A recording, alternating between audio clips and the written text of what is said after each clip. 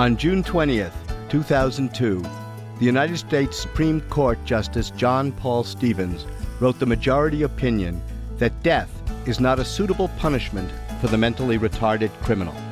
You're listening to ReachMD XM 157, the channel for medical professionals. Welcome to the Clinicians Roundtable. I'm Dr. Bill Rutenberg, your host, and with me today is Dr. Robert Heilbrunner.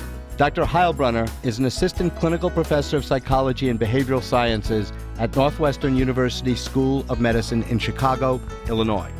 He specializes in forensic neuropsychology, is a member of the board of directors of the American Academy of Neuropsychology, and chairs its practice guidelines working group. He is the consulting neuropsychologist to the Chicago Blackhawks hockey team.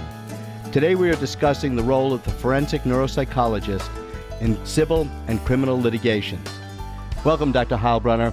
I'm glad to have you with us today at the Clinicians Roundtable. Thank you very much for inviting me. I guess I'm getting into forensics. First, I was a big fan of Quincy, medical examiner. My daughter-in-law is the first forensic accountant I ever met, and I have a lot of accountants in my family. Now I have the pleasure of speaking with a forensic neuropsychologist. Can you give us a capsule summary of what you do? Well, my day-to-day activities are quite varied. First and foremost, I'm a clinical neuropsychologist where I see patients who are referred to me by physicians such as neurologists or neurosurgeons to assess the individual's brain functioning in terms of the impact any alleged brain dysfunction may have on memory or reasoning skills, other kinds of things that the brain's responsible for. Additionally, I have a specialty area in forensic neuropsychology, which leads me to get involved in litigation, civil litigation, which is cases of personal injury, as well as medical malpractice cases, and additionally, criminal litigation, where I may be asked to examine a murder defendant and to answer questions as to whether or not their brain dysfunction played a role in their perpetrating the crime at issue. Let me take you back a few years, especially since you brought up crime at issue. Do you remember Brian Nelson? Yes, I do. Can you tell us about Brian and perhaps use this as a stepping off point for a discussion of work of a forensic neuropsychologist? As I recall, Mr. Nelson was an individual who was charged with murder, and in his history, there was clear evidence to me as a neuropsychologist, as well as to those who knew him, of him having suffered a significant change in personality and temperament as a result of a motor vehicle accident that included a significant head injury. And there was a question as to whether or not those changes in personality and temperament, his capacity to control his emotions and his aggressive impulses, etc., was a factor involved in him committing the act, and whether or not it could be looked upon as what we call as mitigating evidence. And I was retained by his attorney to do an examination, and as a result of my exam, indeed found that there was evidence of significant brain injury that, in my opinion, had significance to the legal issue at hand. Your involvement, how does that differ from other forensic medical experts? Well, again, as a neuropsychologist, what we do is we study the brain and how an injury to the brain causes changes in the person's thinking skills, in their behavior, and in their emotional functioning. So the neuropsychologist is really very uniquely qualified to objectively address those issues through various reliable and valid measures that have been developed over time in my field, as well as through a comprehensive interview of the defendant and through a review of the historical information, including medical records and academic records and other sources of information. You mentioned you have a clinical neuropsychological practice as well as your forensic one. Is there a difference in your approach to the forensic evaluation versus the neuropsychological evaluation of one of your clinical patients?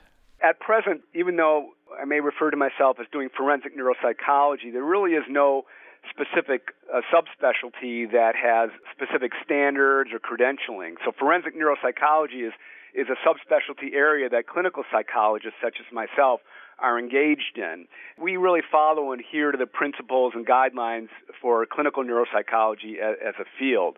But to answer your question more specifically, when we're doing a forensic exam, one of the things that we really want to look at, perhaps even more so than a clinical exam, is the whole role of effort and whether the person is really trying to appear forthright and honest or whether they're exaggerating their claims either for the purpose of financial enumeration or in criminal cases perhaps as a way to delay their trial or to get off by reason of insanity. So even more than in a clinical realm, we really arm ourselves in the forensic arena with different measures to look at effort. But beyond that, when I'm seeing a criminal defendant, the examination I do may take anywhere from a day and a half to 2 days. And this is very different from an examination I may do for an elderly adult who is complaining of memory problems and is worried about having a dementia, where I may see him or her perhaps for an hour and a half of testing. So in the forensic realm, it's much more comprehensive than typically in a clinical examination. How do you determine if a person is competent to stand trial? I would assume that's one of your functions as a forensic neuropsychologist. Well, honestly speaking, that's not something that I do. However, I do know other neuropsychologists that feel comfortable doing that.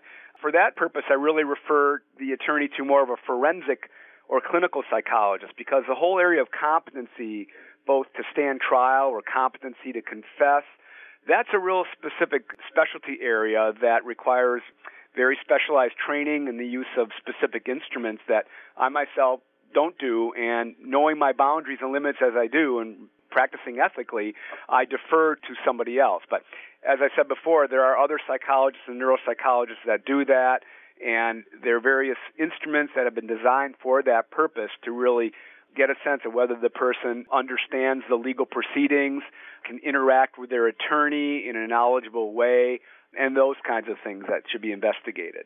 I'd like to pause for a moment to welcome those who may have just joined us at the Clinicians Roundtable on ReachMD XM 157, the channel for medical professionals.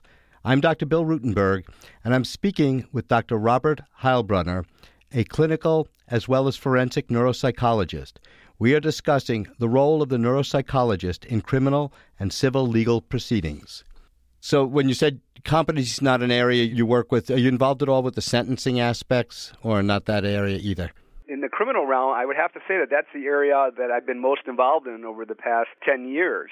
More specifically, sentencing in death penalty cases. As the listeners may or may not know, in a death penalty or capital case, there are two phases. First, there's the guilt and innocence phase, i.e., to determine whether the defendant actually murdered somebody. And then secondly, the sentencing phase. And in the sentencing phase, the defense presents mitigating factors, which basically can be anything from the individual's life history as a way to help the jury to understand the person, where mostly he came from, and to really get a sense of the person's life story. The prosecution presents different aggravating factors that can be used to say, you know, these are the factors involved that should lead the jury to give a sentence of death. So I've been involved most often in the mitigation phase, more specifically to look at the role of possible brain dysfunction with the defendant. If there's been a history of head trauma in their life, exposure to toxic substances, history of learning disability or attention deficit disorder, this information is used in context with a lot of other risk factors, perhaps not having a father around or being abused as a child, having limited access to available academic resources, juvenile delinquency, a whole host of life risk factors that are presented in total to the jury to help them to understand the defendant and then perhaps to allow them to reach a different determination than death. Do you find the juries are receptive to your evaluations? I like to think that they are. I don't believe that just the neuropsychological information alone would lead the jury to decide not to render a determination of a death sentence. As I said, it's used in the context of a lot of other information. However, I will say there is one case that comes to mind out in Seattle that I was retained, where the individual was examined by me and his IQ was very close to the level of mental retardation. That factor alone was enough to convince the prosecution to not seek the death penalty, because in Seattle, as in many other states throughout our country, it's unconstitutional to execute the mentally retarded. So because of that score from my examination, that by itself was enough to spare the individual's life. In fact, I wrote that case up as a chapter in a book, which will be coming out shortly. But that's an example of where the neuropsychological test was very critical in terms of whether the individual was sentenced to life, which he was, versus put to death. Can you give us the title of the book for those who are interested in exploring the subject in more depth? It's a text that'll be coming out shortly. edited by Drs. Joel Morgan and Jerry Sweet, and I believe it's published by Oxford University Press. And I can't recall the title specifically, but it has to do with various case studies and malingering. And the reason why this case was being used in that particular book is because the prosecution in that case was alleging that the defendant was malingering his mental retardation, and then that would not be adequate for them not to pursue the death penalty. But through my examination and testimony, it was quite clear to me that he was not malingering, and he really had a level of intellectual functioning that approached mentally retarded, which, again, as I said before, the prosecution took into consideration and decided not to pursue a death sentence. How often does amnesia play into your evaluation? I'm sure a lot of people probably claim, I just don't remember what I did. It does happen. Certainly in criminal cases, it's something that I look at, whether the person has recall for the criminal act, whether it's real or whether the person's feigning or exaggerating that. And in the civil work that I do, cases of personal injury, most often where the individual's in a car or some other kind of accident and may have sustained a blow to the head that may or may not produce a loss of consciousness or alteration of consciousness and amnesia, we look at that very critically because the person may or may not remember the events surrounding the accident, or they may remember everything, but later on are claiming that they don't remember anything, but that's inconsistent with what the records have shown from the acute medical personnel. So that whole role of amnesia is relevant in both criminal as well as civil work. What's the neuropsychologist's nightmare? What keeps you up at night? I sleep very soundly, I have to say, for the work that I do, because I practice ethically and responsibly, and I'm very conservative in my opinions and approach. But, when you asked that question, one of my thoughts was, quote-unquote, letting a malingerer slip by, i.e., where I had opined that somebody's symptoms are very real and a result of the injury, and lo and behold, later on, we see them running off with the money that they make from the lawsuit, and clearly we're not injured. But I never know whether that happens or not because I don't follow these people up. But I appreciate you being so honest with us. I'd like to thank Dr. Robert Heilbronner for being my guest today. We've been discussing the role of the forensic neuropsychologist in civil and criminal proceedings.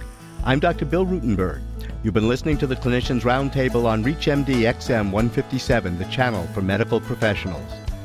For those of you who would like to learn more and earn extra credit, I highly recommend the book Conviction by Richard North Patterson. For comments and questions, please send your email to xm@reachmd.com or visit us at reachmd.com. Thank you for listening. I wish you good day and good health.